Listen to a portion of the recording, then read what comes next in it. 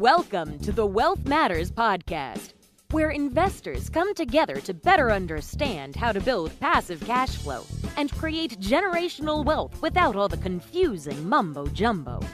Here's your host and co-author of Amazon #1 bestseller, Alpesh Pamar. Welcome to Wealth Matters podcast. Today's guest is Johnny Wolff, and he has been on our podcast more than a year before. So, of course, I wanted to have him back and talk about the current market because there has been a lot of change. As you guys know, the interest rate went from 4% to all the way to and I'm talking about for investment properties, and went all the way to 9%, 10% right now. So Johnny works on pretty interesting idea. He got a horrible Craigslist roommate experience, which led him to think outside the box, and he converted a single family home to a group home for his friends and realized the potential in multi-tenant real estate investing. Johnny loves to share how his startup homeroom exploded despite the global pandemic, raising $6 million to date. So welcome, Johnny. Hey, Alpesh, so glad to be back. I very vividly remember our last conversation, and I'm excited to kind of share updates with you and hear how you're doing. That's awesome. So tell us something interesting or funny about yourself. My first word was cheese as a baby. So that's something interesting about me. And I still, cheese is sort of my favorite thing these days too. So it's like been a consistent life theme for me, really, on the culinary side. Yeah. And what was your very first investment and how did it work out for you? Yeah, my very first investment was in Midland, Texas. It was a new build. I bought it in 2008. For $95,000 with a 10% down loan. New build. Yeah, and it worked. Yeah, it worked out for 95 grand. Worked out well. It never really cash flowed much. It was sort of before I really understood real estate investing. But it appreciated pretty well. And so I used some of the money when I sold that property to start homeroom. That's great. And I want to talk about, of course, the real estate investing in current environment. But what are you doing? Because I heard and I read about your bio as well that you guys are looking at a lot of data science. So how can data science play a role in real estate investing? Yeah, real estate is really a financial modeling exercise. Really, it's forecasting. It's looking at larger data sets, watching trends. And so my co-founder, Mike, he worked at Airbnb and Facebook and data science. And so we use kind of his skill set, and we built a little team around him to analyze different markets. We think the market is really the number one way you select real estate. You need to pick the market you want first. And there's some key indicators in which markets are going to do better than others, right, over the next few years in terms of appreciation and in terms of rent growth. Both of those are obviously educated guesses, but it's better to make an educated guess than a blind decision. So that's one of the big areas we do that. We additionally are going to be we use our data science arm to forecast rent prices by the room, which is what homeroom does, is renting out homes by the room. And so you need data science to kind of look at that. We scrape various websites to create kind of our data set, and then we forecast room rents over time based on housing affordability, based on people living with roommates, accelerating all those things. Got it. And when you mention data science, what kind of data sets are you looking at? So it depends. There's two different main ones we're focused on. One is the market and house selection, right? So that's based mainly on economic drivers. We buy some data for that. We also use publicly available data for forecasting. Population growth, income growth are two of the big ones. And then there's other things we're going to look at in terms of local proximity to different things for that home. On the roommate side and the room price side, we've figured out a way to scrape millions of data records for room pricing throughout the entire country so that we can use that triangulate what's the room rent in this house going to be for this form factor of room. It's pretty tricky. But we've been working on it for a long time. We've gotten much better than, over time to be able to forecast that, because you've got to pick the right house, but then you also have to forecast rent And on the room side, that does take a little bit more data analysis than for a standard single family home, right? That the single family home rental rate is pretty universally available. The room rate is something that you actually have to triangulate to. So those are the two areas we use it. Got it. And especially in this market, right? Things have changed. What are the key things to think about when buying your first rental right now? Yeah, your first rental right now, I think it's still the playbook is still pretty similar to me. In terms of buying, I always recommend house hacking. If you can buy in your local market, depending on the market that you're in.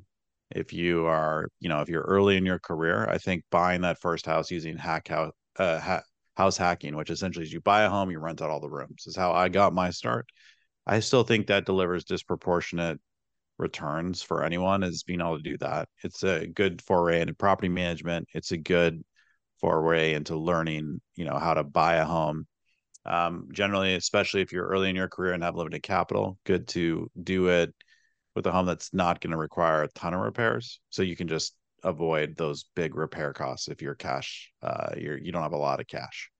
If you're buying your first rental and you have a lot of cash, I think it's a good time to look at high yield markets, right? I think those markets look especially appealing right now, markets like Kansas City, Indianapolis, with prices surging. I think we're looking in a future where I think markets like Austin will make sense as those prices are coming down. So I think right now yield markets still work in some cases. And so that's where I'd be looking if you have capital to deploy. Got it.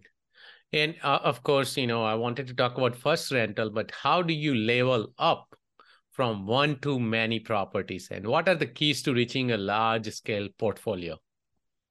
Yeah, I mean, real estate is all about patience and time. I think, depending on your ability to generate income and your ability to invest outside of real estate and your ability to invest time, you can accelerate real estate quite a bit, right? If you're someone that can actually do your own flips in your market, you can move faster. If you're someone that is making, you know, 500,000 plus, you can generate cash faster to deploy. But I'd say if you're kind of neither of those two kind of outlier cases, the way that I think about it is if you can generate some cash flow and then find appreciation, that's going to be sort of your fastest way to do that. So you want to get your cash flow positive on your portfolio. And then so that would be maybe house 1 and 2 for me. And then house after that, if you now have positive cash flow, is start to go for cash flow neutral properties in markets you think can appreciate quickly, right? Because in 3 to 5 years, if you get rapid appreciation, you can 1031 those appreciating assets into bigger assets, right? And so I Right. think it's really difficult to scale a $300 a month cash flow in Cincinnati, Ohio, because the value of the home just creeps up incrementally. But you also don't want to go cash flow negative on your real estate, right? So I think you need some cash flow to set your basement. And then I think you want to go appreciation after that, which can then turn into something bigger later, right? You can turn it into apartments. You could turn it into a home portfolio. So there's a lot of options. If you can get appreciating assets that you can turn into, 4 or 5x the value later down the road through 1031. Got it. And what about out of state investing? Is it still better than investing locally? Yeah. I mean, it depends on where you live, right? If you live Yeah, for me, where, for sure. yeah, it depends on where you live. I mean, there's building a real estate portfolio in the Bay Area like you live is going to be really difficult, right? Right. So I think for some and a lot of investors that we talk to are from like California, out of state is probably your best bet, right? If you could get cash flowing homes in California, that would be sweet, but you're probably gonna have to put so much down that Right. so you're just not gonna be able to scale it very quickly. But yeah, I think if you're in California, I think layering on some cash flow yield markets and layering on some appreciating markets is the way to go for sure. Yeah, so a couple of thoughts I have as well. I think it's very important to invest out of state, even if you are investing locally, right? That's my understanding, because it's going to give you market diversification. right? It's very important. You don't want to put all your eggs in one basket, and especially not in the market where you already have a primary home, right? You don't want to have two, three, five houses around you, right? In the same market, anything can happen, right? Jobs could move. So you definitely want to have some kind of, diversification, which would be like, if you are living in Austin, even you can invest in Dallas or Houston, right? Of course, you can continue to invest in Austin, but you can also have a little bit diversification, right? But my question about Bay Area, you brought, does homeroom operate in Bay Area, and does it even make sense for homeroom? We do not operate in Bay Area or California now. In terms of what you were saying about diversification, I think that's really important, right?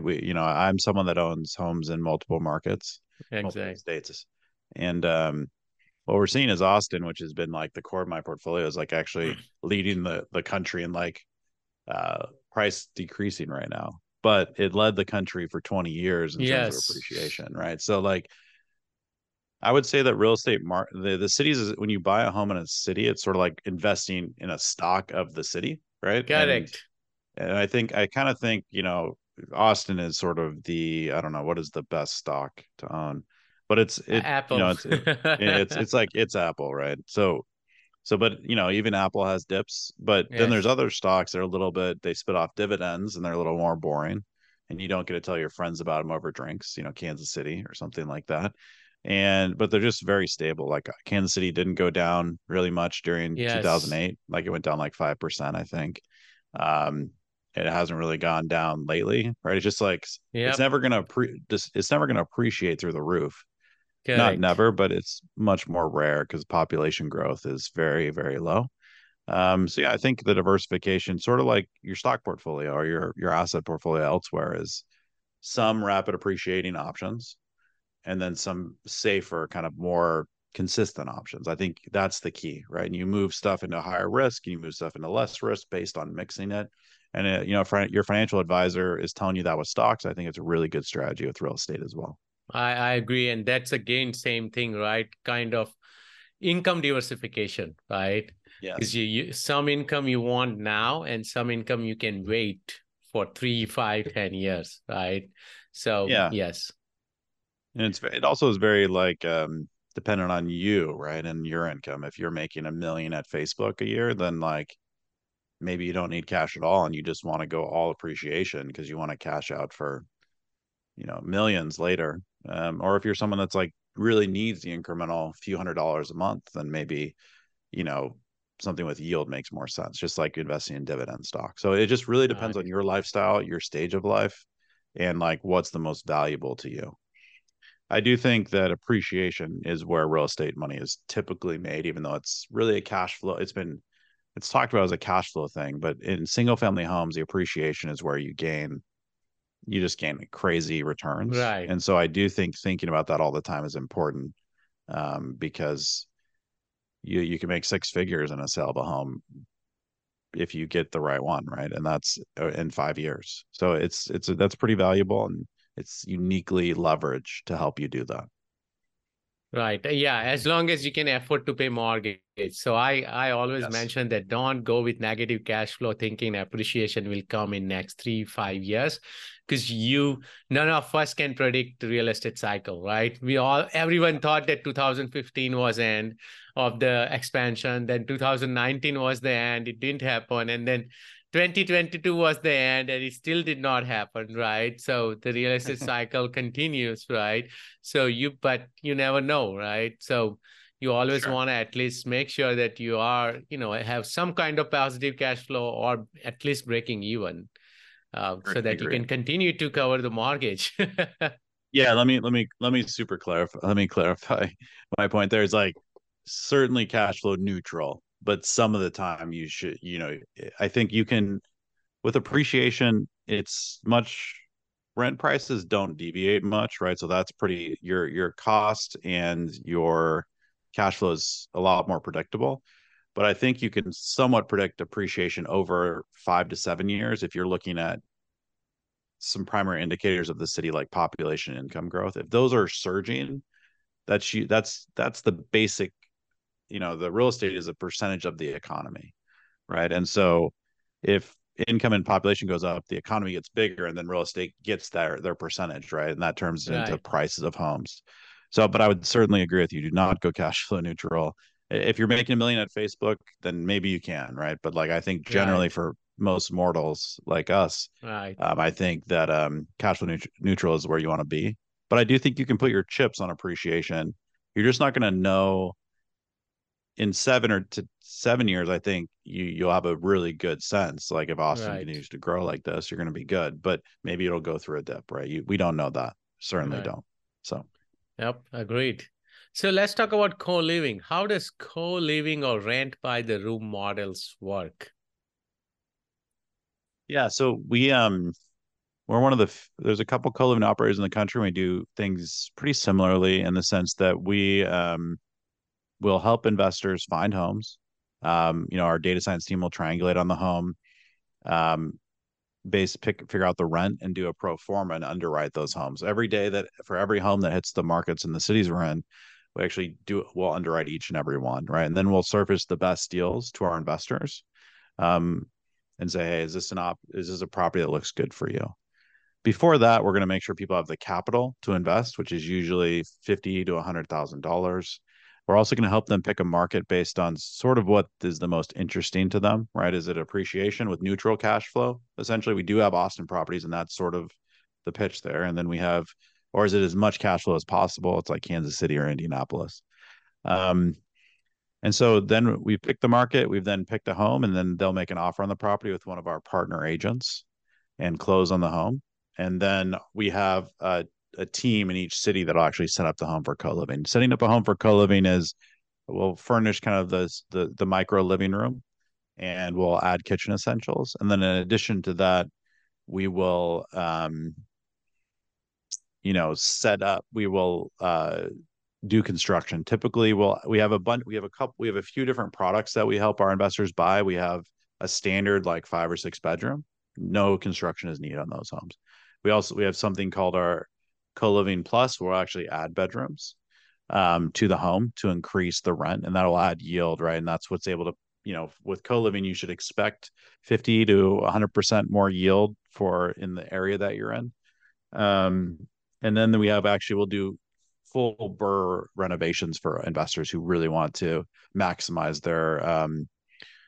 their investment, right? So that's going to take more cash than even the 100,000. But we'll essentially do an off-market deal, and we'll flip it for them into a co-living home.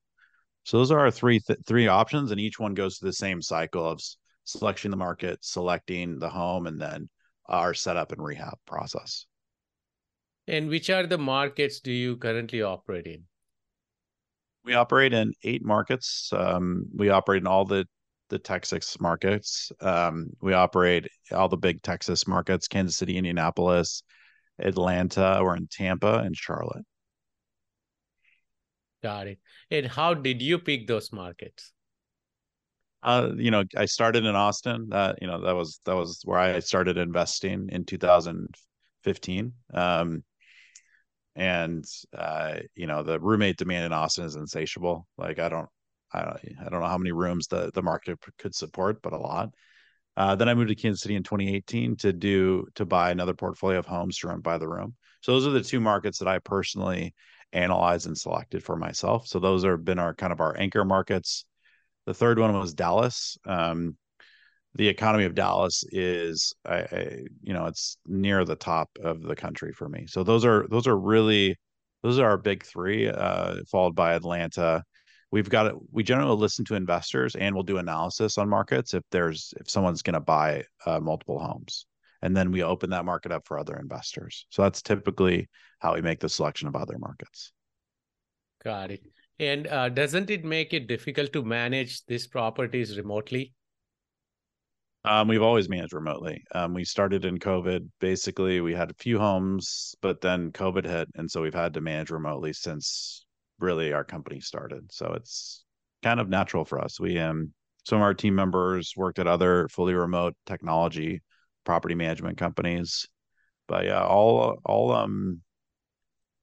there's some pretty cool technology that enables remote management to be very effective these days.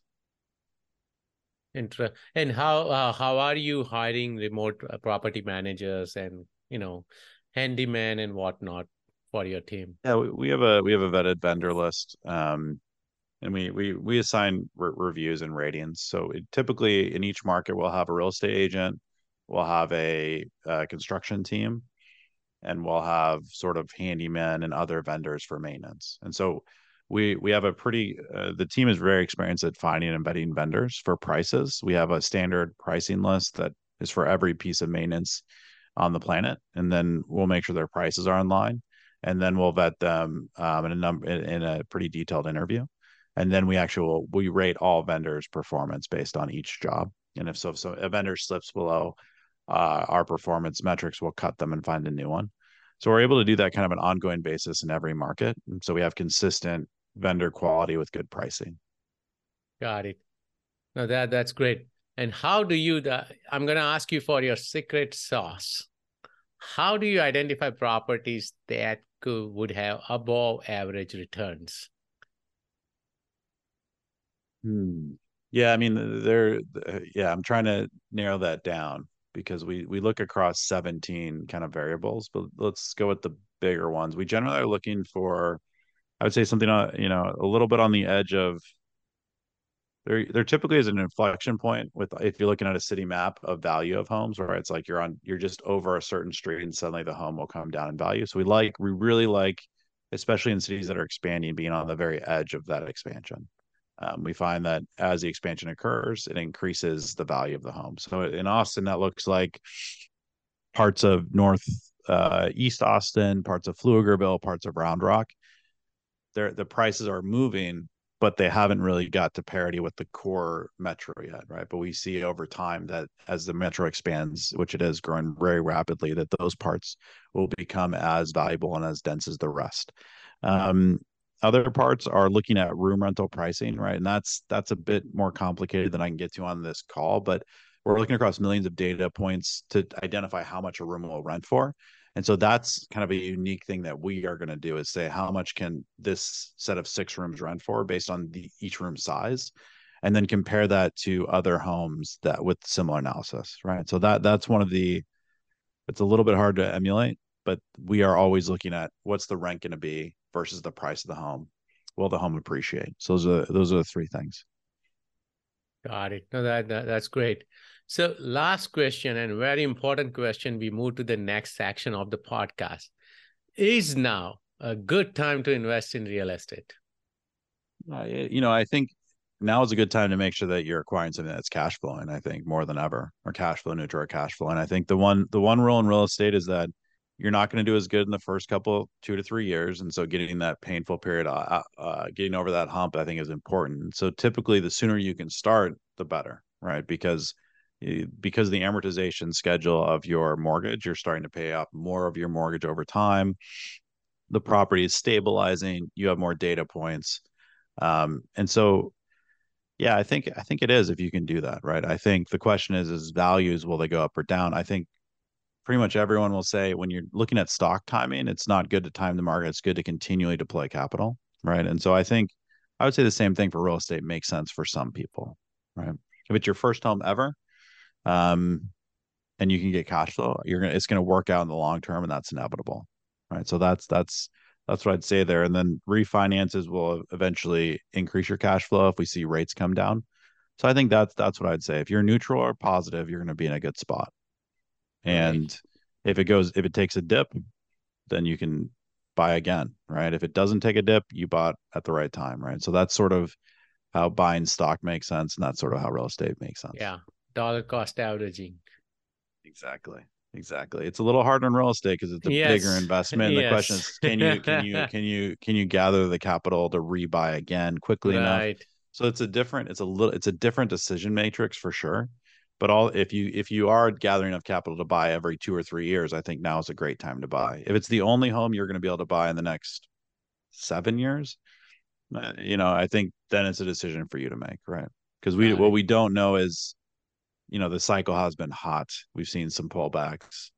Do we expect further pullbacks? We don't know. But I do know it's very difficult to time the market in real estate and in stocks, because the second prices come down in real estate, and rates come down, the competitive environment for homes goes up a lot, right? So Yes.